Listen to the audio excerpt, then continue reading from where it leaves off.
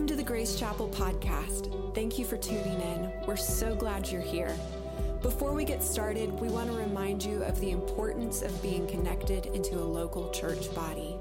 Podcasts are a gift from God, but are meant to be supplemental and not substitute or replace the gathering of the saints in worship in the Word. With that being said, we pray that this teaching would bless you, equip you, and encourage you in your walk with Christ. All right, well, last Sunday, we kind of did a one-off message going through Psalm 90. It's a Psalm of Moses. I think the title was something like Number Our Days, Number Your Days, something like that. And so now, this Sunday and next Sunday, we're going to do just like a two-part quick mini-series going through the book of Haggai. I'm sure it's one of y'all's go-to books of the Bible. You're super familiar with it. I know I teach on it all the time. No, not all. In fact, I don't know that I've ever taught on this. I've probably read some verses from it, but really, truly taught through it. We're doing a little 2-week series on this, and it's sort of picking up and continuing the theme from last Sunday. And so last Sunday was Number Your Days. This is Consider Your Ways, and it's an exact quote, actually, from Haggai chapter 1. He mentions it twice. And it's not his words. It's a prophetic word from the Lord saying, consider your ways. And so we're just going to spend a couple weeks on this, leading into our State of the Church. And then on the other side of that, we're going to pick back up and complete our Built Together series. So for those of you who like the structure of knowing where things are going, that's where we're heading. So let's pray. Let's invite the Lord to guide us in this and speak to us through his word this morning, and that he would help us to consider our ways. And so, Lord, we thank you for your word. God, that it's truth, that it's life-giving. Lord, that it tethers us, it anchors us to reality. Well, there's so many other things that can distract or discourage along the way. And God, just the circumstances of life, the struggles that we face, the things that we aim at and pursue, things that can feel so real and tangible and important. But God, I thank you that you are the true source of life. Jesus, that you are the way, the truth, and the life. And so God, would you just, Lord, if we're right on track with where you've got us, I pray this would be just a breath of fresh wind and encouragement. God, just to stay the course, walking with you, living for your kingdom first. And Lord, if there's any way in us, individually as a body, Lord, where you want to do a little realigning, a little reminding, God, I pray that we would hear your Holy Spirit prompt and we'd be responsive to you and what you want to say. It's in Jesus' name we pray. Amen. Well, let me just start by letting the book introduce itself. So let's just start by reading Haggai chapter 1, verses 1 and 2. We will go through all of chapter 1 together this morning. So let's just pick this up. In the 2nd year of Darius the king, in the 6th month, on the 1st day of the month, the word of the Lord came by the hand of Haggai the prophet to Zerubbabel, the son of Shealtiel, governor of Judah, and to Joshua, the son of Jehozadak, the high priest. Thus says the Lord of hosts, these people say the time has not yet come to rebuild the house of the Lord. All right, so where are we here? What's probably more familiar to us is Nehemiah. You guys know the story of Nehemiah?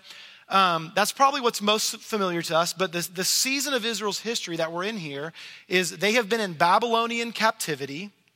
They have been out of the land, and they are now being enabled to come back into the land and reestablish Jerusalem as a city, rebuild the temple, and like set up home there. Now they're still under the rule of another kingdom. The Medes and the Persians have come in and kind of taken over from the Babylonians. They're now sort of the ruling world power, world leader, at least in that part of the world there. And so, but they have allowed Israel to return home. And we're going to look at some of that in a minute. And so what we're familiar with in Nehemiah really picks up about a generation after this. 50 to 70 years after this. And so there's kind of these waves, these groups of people that started coming back into the land. And so Zerubbabel, there's a great baby name for you if you're expecting this year. Maybe you call him Zeb or something, I don't know. Anyways, he's the leader for Israel. He's the one coming in and leading. Now he kind of is going to have the title of like prince or governor or something like that. But he's in the line of David. He is in the ruling line. In fact, if you go do your nerdy Bible reading in Matthew and Luke and you read through those genealogies instead of skipping over those names listed, one after the other, he's in there. He's in the line of Christ. And so he's coming in not as a true king, but he's allowed to have some place of leadership. And so this is phase one. This is group one, first generation coming back into the land. And where Haggai is picking up, this passage right here, this is 16 years in. So they've been back in the land for 16 years. They're getting settled in. And then what we're familiar with Ezra and then Nehemiah is like kind of a generation later going, hey guys, we're already a little off track. And there's some like reformation needed. And so Ezra is bringing this sense of reformation and getting back on track and picking up the word and living according to God's ways. And Nehemiah is coming along to say, hey, we really didn't finish the job. And we're sort of exposed and not protected and we need to rebuild the wall. And so this is the generation prior to that kind of dipped their toes into coming back into the land. And so the sense of this is like there's stuff before them to do. There's new territory that's exciting, but during the course of their generation, there's unfinished business. And as I was kind of drawn to this, oddly enough, like I wasn't really drawn to this because we're about to go through a remodel and move into property. It's actually something that's really been on my heart is where we're going to be on the other side of that. Where we're going to be a year from now and 5 years from now. It's the reason we've been doing this Built Together series for a few months, because while the property and the building is important and valuable and enables hopefully God's kingdom to be advanced and people's lives to be touched, the reality is temple is sort of this home base, this anchor point, but it's a way of living. It's a way of operating. Where the way we live individually and as a people is really living with kingdom mentality. He's the king. He runs my life. He governs us as a people. And so my desire is, as excited as I am to get into the building, I know the parts of me, I was just talking about this with Zach and Bree at dinner the other night. I know there's parts of me that are just kind of like, man, it'll just feel nice to be settled in there. And for in a lot of ways in my own heart, it's like a finish line I'm trying to get to. Like, wouldn't that just be great? And then, man, I'd be good to just kind of coast in there for a little while. It'll just feel really good. And I think there's a part of that that's good, right? Like it feels good to come home and have a place. But there's a part of me that I know is like, I don't want to just get in and then just kind of coast. And I'm not talking about build it bigger, better. I don't mean that thing. I mean that sense of like, God, this place is here that we might worship you. And that the thing you want to build in me personally and that you want to build in our body, that we're committed to that. And we're living out of that for the long haul. And we're believing in what you want to do in our midst here in this city. Is this making sense? Is this resonating? So you're going to hear a lot of language that's around like building and, sticks and stones and that sort of thing, but it's bigger than that. It's more than that. So let's start by just giving a little bit of a history of this kind of rebuild and resettlement project, and then we'll get into the heart of what Haggai's talking about here. So the cool thing is this does overlap with the book of Ezra especially. The book of Ezra, the first half of it is really a recap of what's led up to Ezra's time. And then the second half talks about kind of Ezra and then into Nehemiah's time. But in the first half, it's kind of explaining how God's people ended up being able to go back into the land. And so let's start in Ezra chapter 1. I'm going to read verses 1 through 4. It's a little bit of a lengthy passage, but it's such an incredible moment. Remember, Israel's in captivity. This new kingdom has come in, and this king of Persia now is prompted Let's pick this up. In the first year of Cyrus, king of Persia, that the word of the Lord by the mouth of Jeremiah might be fulfilled, the Lord stirred up the spirit of Cyrus, king of Persia. I love that. God stirs up the heart of a pagan leader. And there's a whole cool backstory that we just don't have time for this morning. But this bro was blown away to find that his name was mentioned in Bible prophecy before he was even born. And so God gets this guy's attention. And so he makes a proclamation throughout all of his kingdom, and he also put it in writing. You don't have to remember this, but that'll be relevant next Sunday, and I'll remind you of it. But he gives a verbal proclamation, and he puts it in writing. Verse 2, thus says Cyrus, king of Persia, the Lord, the God of heaven, has given me all the kingdoms of the earth, and he has charged me to build him a house at Jerusalem, which is in Judah. Like, this is unbelievable. Like, his kingdom has conquered and overthrown Babylon and taken over this massive region. And the Lord has like gotten his attention to go, whoa, like, look what's been placed in my hand. And whether this lasted his whole lifetime or was a key moment here in his life, he's got this sense of humility before the God of heaven, and he's recognizing Israel's God. And he's given me this kingdom. He's charged me to build him a house at Jerusalem, which is in Judah. Verse 3, whoever is among you of all of his people, may his God be with him, and let him go up to Jerusalem, which is in Judah, and rebuild the house of the Lord, the God of Israel. He is the God who is in Jerusalem. Like, Cyrus is going, hey, that is a special place, uniquely marked by the God in heaven, and it belongs to him and his people. And so all of you that are scattered throughout my kingdom, I'm encouraging you to respond to your God and to go rebuild your place, which is his place, in Jerusalem. Go. He puts out the word. Verse 4, and let each survivor in whatever place he sojourns be assisted by the men of his place with silver and gold, with goods and with beasts, besides free will offerings for the house of God that is in Jerusalem. Now, this is incredible. Like, he sets them out, commissions them to go. And part of what's amazing, if you go on and read through the rest of chapter 1, I mean, he commissions the work. He encourages people in his nation to give to the work. He funds it. Like, he sends money and resources. And he takes note of the fact that Nebuchadnezzar had gotten a lot of the treasure out of the temple in Jerusalem, and he sent it back with them, returned what had been stolen. This is an amazing story. And so the people are commissioned, and so then Ezra records like a list of all the people who were rallied and who gathered, and the king puts the money in Zerubbabel's hands and says, go, do this thing. And so he leads this group of people into their home that they have been away from all these years to rebuild and resettle. But take note of the specific message.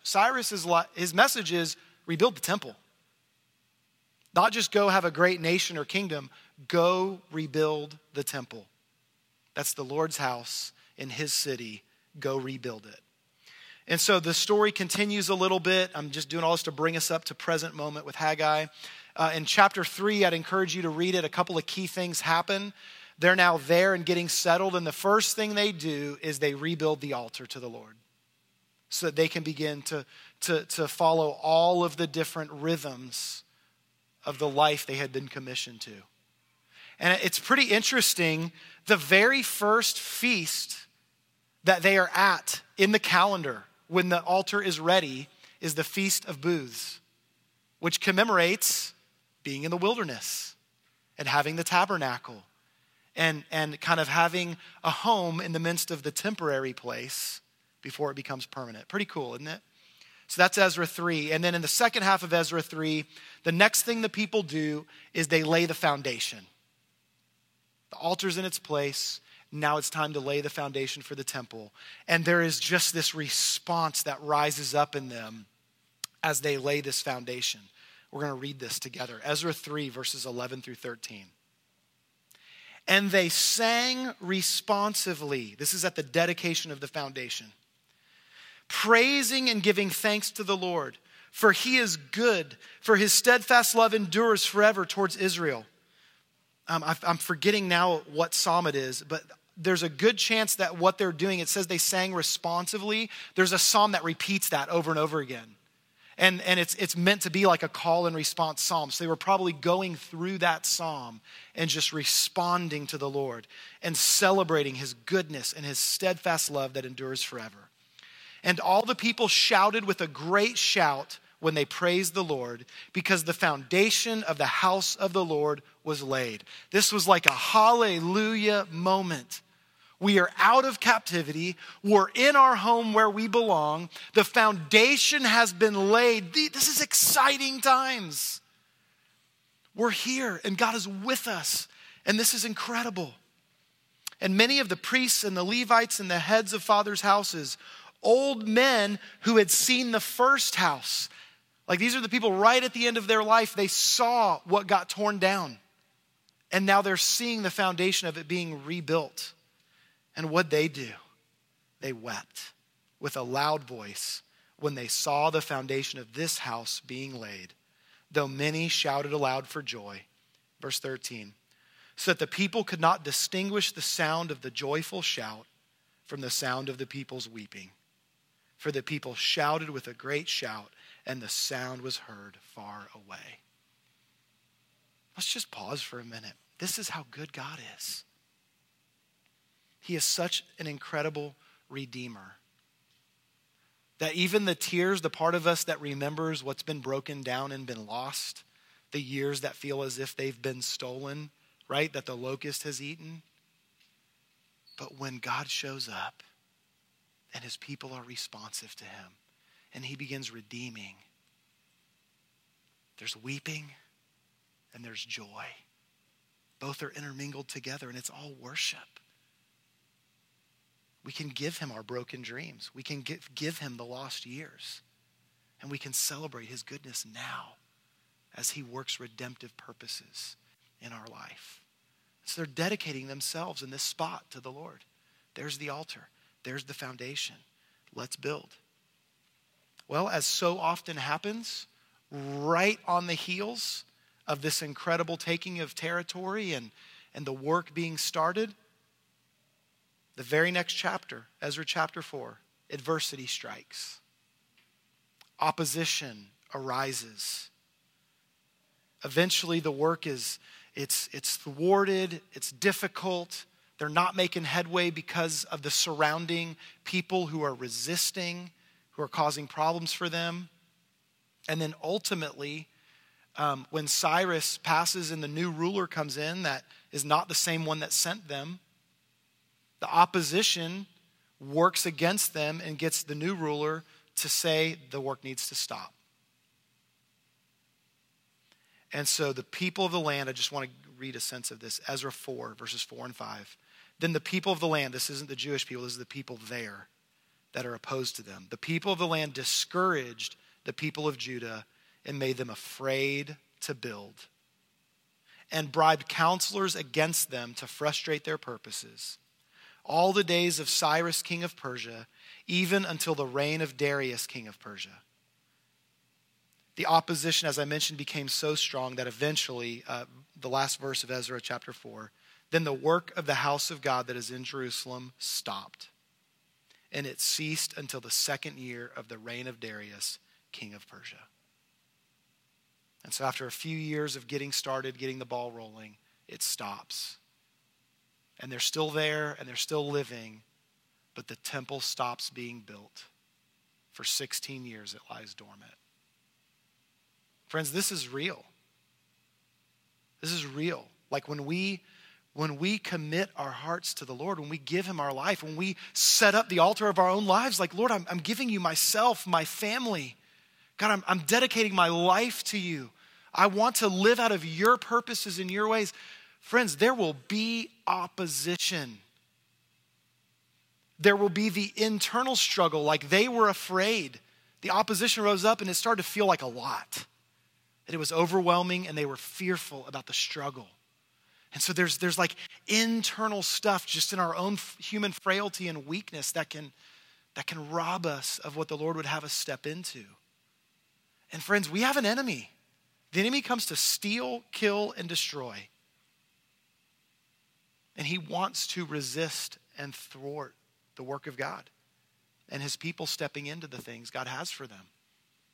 Like, we need to hear this in the context of our own church body, like who we're called to as a people, but like we need to hear this just in our own lives, in our homes, and the things God's called us to as we walk out our life with him. And recognize often the enemy's opposition, it comes right in the midst of taking that territory. I won't ask you to literally like do a show of hands, but man, how often do we take a step in a direction? Like we come to a moment of decision, we take a step in a direction. It feels like the right thing. God's hand is on it. He's commissioned it. It's time. And I step into it and then everything hits. And how often that works to like knock me back, knock us back. Any of you ever been in that place and then you even started to question, like, is this right? Like, did I miss it completely? What's going on? This has happened to me a lot of times just since we've been here in Knoxville. Y'all have heard many of those stories. I won't recount all of them now. But this is real, and this happens. And so this is the very situation where God's people have found themselves when the Lord prompts Haggai to say, hey, in this weird, stagnant, stuck place that they're now in, they think that this is not the time to rebuild the Lord's house. And so let's pick back up now. God's call to consider and return to the work at hand. Haggai chapter 1, verse 3. Then the word of the Lord came by the hand of Haggai the prophet. Is it a time for you yourselves to dwell in your paneled houses while this house lies in ruins? Whew. Man, don't you know when that message dropped, it was just like, ugh. Paneled houses, that's a very specific phrase. Probably doesn't mean a whole lot to us. But when that imagery of paneling is used in the Old Testament, this is like, I don't know any like modern versions of this. In my mind, it's like, this is to the nines. Like everything it's nice. Like we've gone over the top. This is like the houses are looking good, right? That all the focus, all the years has been into like making my place look great. It's decked out, you know? That's the idea. It's not like he's upset that they have a roof over their head and the temple's not built. This is like you have invested your time, your energy, your resources into building your thing. And you're making it the best you can make it. And you've neglected the main thing. Out of distraction and pursuing other things, out of the opposition of the enemy, out of fear, you've pursued your own aims and you've neglected what's primary. That's what he's saying. Verses 5 and 6. Now therefore, thus says the Lord of hosts, consider your ways. There's the first time that this phrase pops up. We'll come back to it later as well. Consider your ways. You've sown much and harvested little. You ever felt like you're in a season like that? Putting a lot in and not a whole lot's coming back out. You've sown much and harvested little. You eat, but you never have enough. Man, this is like me all through Christmas holidays here. You drink, but you never have your fill. You clothe yourselves, but no one is warm. And he who earns wages does so to put them into a bag with holes. You ever felt like you're just living that? It's like, guys, you're missing it here. Now, this isn't a call to a prosperity gospel. This isn't like, well, hey, if you do all the right stuff over here, then all of a sudden, now you are going to be living large. It's not that. It's not a prosperity gospel. It's a priority gospel. You have gotten your priorities out of order. and you can't figure out why everything isn't adding up. Because the main thing ought to be the main thing. And listen, this isn't just an Old Testament message. Like Jesus talks about this in many places. Here's one from the Sermon on the Mount, Matthew 6, 31 through 33. Therefore, do not be anxious saying, what shall we eat, or what shall we drink, or what shall we wear? For the Gentiles seek after all these things. That never stops. There's always, the culture around us has other aims. And the same as it was in Haggai's day, where it was easy for them to blend in with the people around him. Notice the opposition stopped when they stopped building God's temple. They weren't in tension now with the people around them from the other culture. In fact, they were intermarrying with them. They were realigning their lives with the culture around them. Because what the enemy wanted to resist was a people set apart for God, because that changes things when he's king and he's in charge. And so Jesus is saying the same thing here. We're always going to be surrounded by people who are pursuing other aims as primary. And so yet here we are, anxious. What am I going to eat? What am I going to wear? What am I going to drink? Your heavenly Father knows that you need them all. This isn't about neglecting things. God knows you need those, but what do we do first? Verse 33, seek first the kingdom of God and his righteousness, and all these things will be added to you. Haggai's phrase there, consider your ways. That word consider, it's more than one word. It's really in and of itself a phrase that means set your heart upon. Set your heart upon. This isn't like take a quick glance. This is like slow down, and in the depths of your heart, would you really truly ponder your ways? And that word ways, it literally means the road that you are on, the journey that you are taking, the direction that you have set.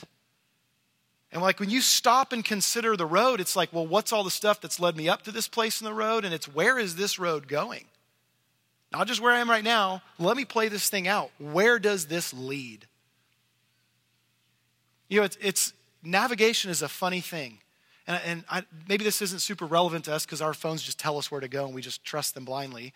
But, you know, if I'm setting out to head downtown after church, does this seem about right? I don't know. I didn't have my compass with me this morning. I don't actually have a compass. Right? And if I go, okay, I'm going to set out and head straight downtown. And if I start out just a slight little degree this way, I miss it completely. Because as I travel that direction over a consistent period of time, I get further and further removed as that planes out from where I was supposed to be. And what can seem like such a small little step sets a course that heads in a completely different direction.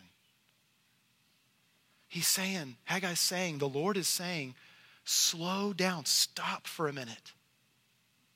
Consider, like reflect deeply within your heart, what road am I on? What road am I on? Is the main thing the main thing? Am I seeking first his kingdom above all else? Verse 7, the phrase is repeated. Thus says the Lord of hosts, consider your ways. Go up to the hills and bring wood and build the house, that I may take pleasure in it and that I may be glorified, says the Lord. This is really the whole thing right here, verses 7 and 8. The Lord takes pleasure in dwelling with us. He's like, guys, do the work.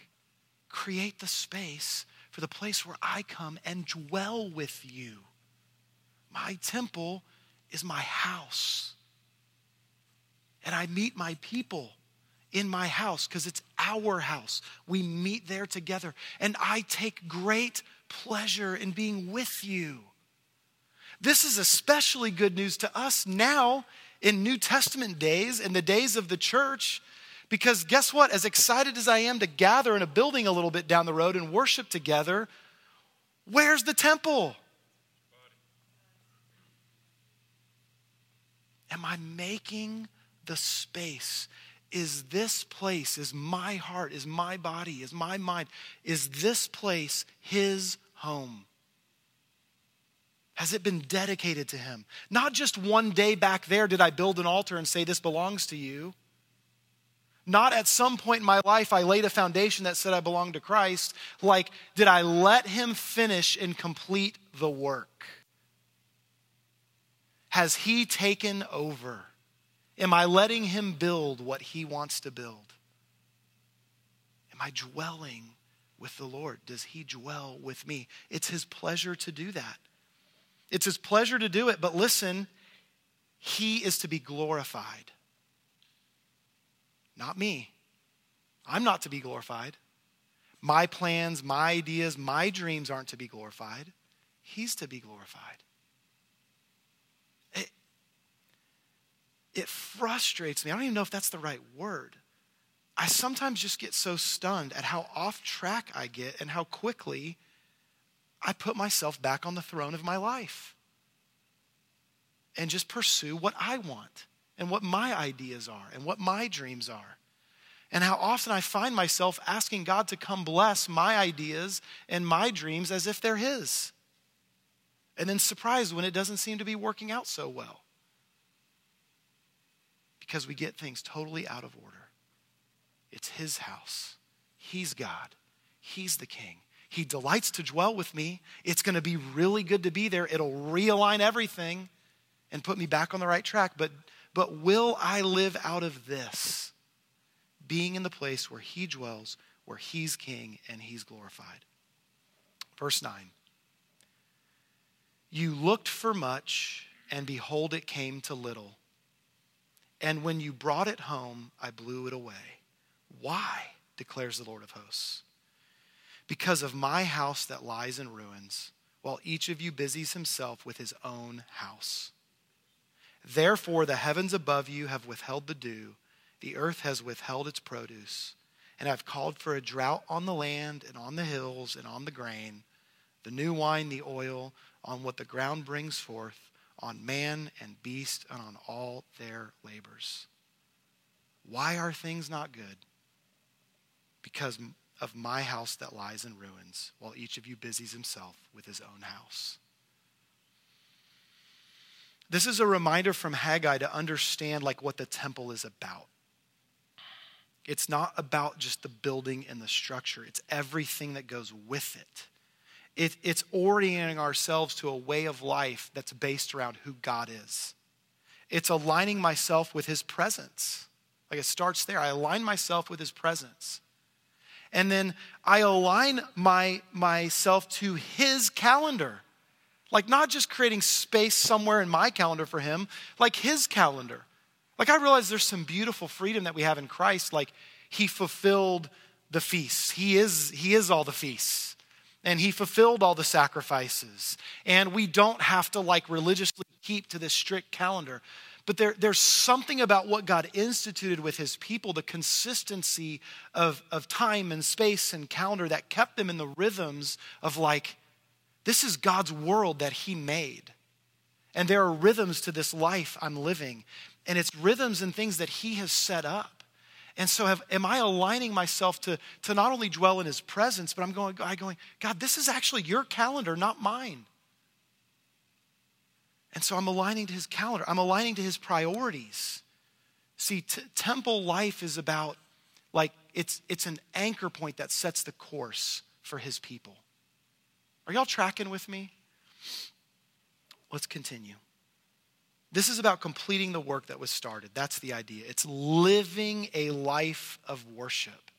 See, in our context, it's not about physically building the space. It's about a life of worship. So I want to just move on now to the people's response. Haggai 1, verse 12. The people hear this message, and man, I love this.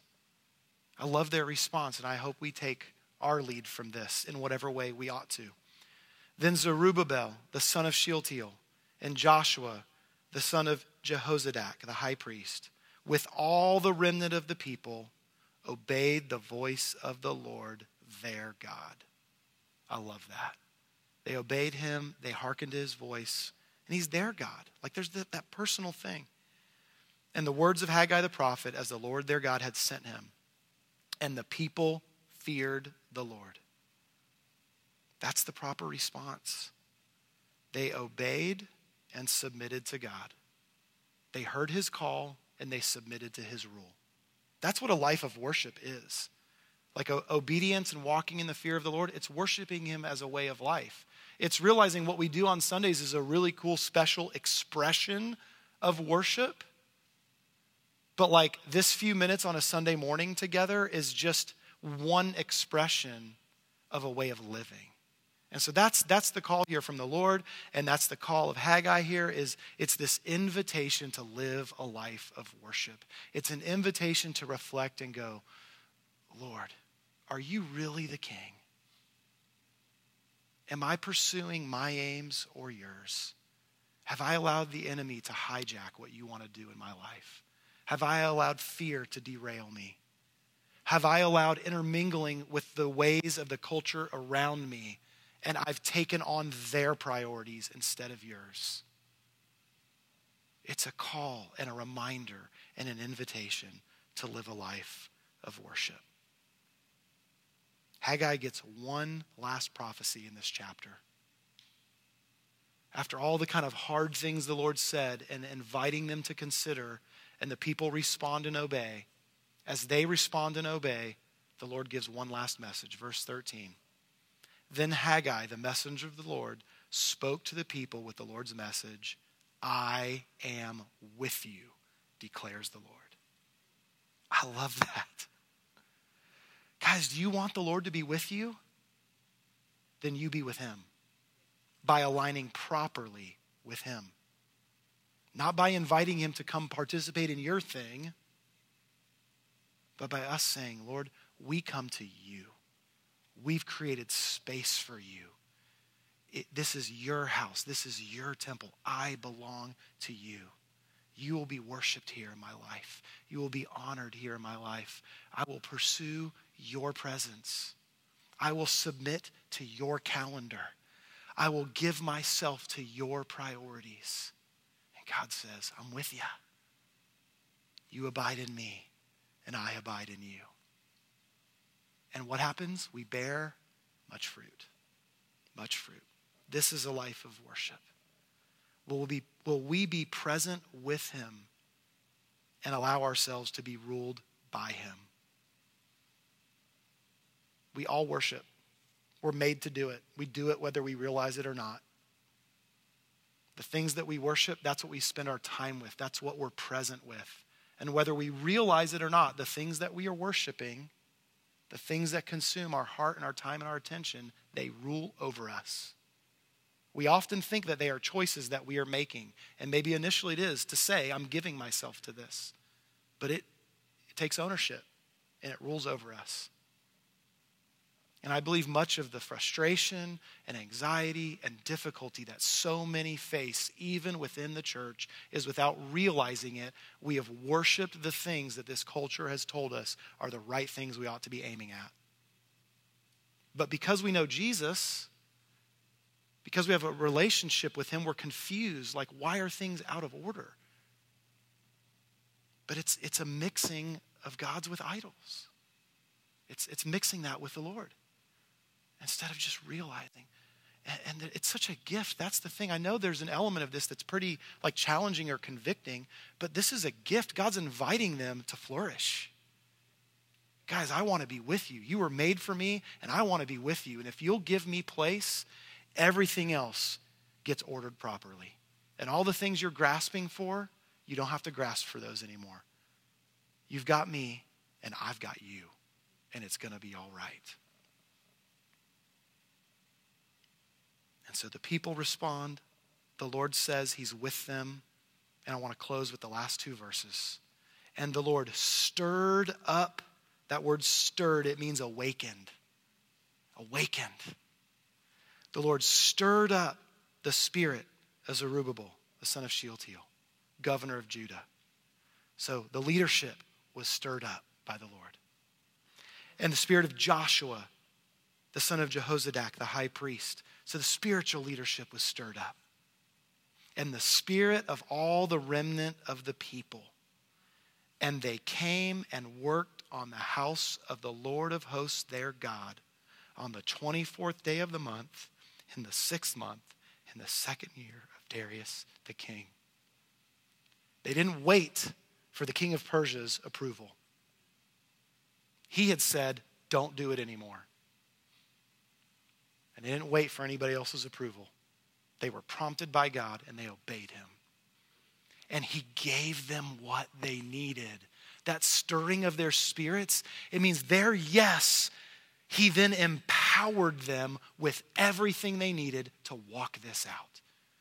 And they could face all of the enemy opposition that surrounded them, and they knew it was going to be all right because God had called them, God had commissioned them, he was with them, and he was empowering them to the work. There's so much I want to start saying, and that's for next Sunday, so I need to stop. In conclusion, can we put these slides up here? I'm really only putting these up here so you can jot them down if you want. These are also just some reflections from me. Do your own, but just to give you maybe a place to start. And my notes will be online in a day or two, and you can look at them there too. But here's some ways to set our hearts upon our path, to consider our ways.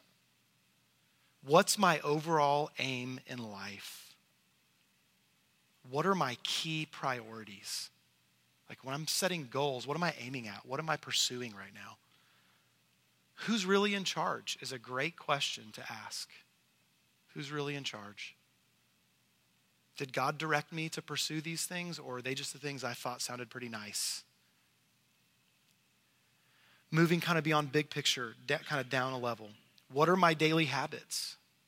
Consider what the use of my time and my treasure says about my priorities. Not just what do I think my priorities are. If I look at my calendar and I look at my finances, what story do they tell?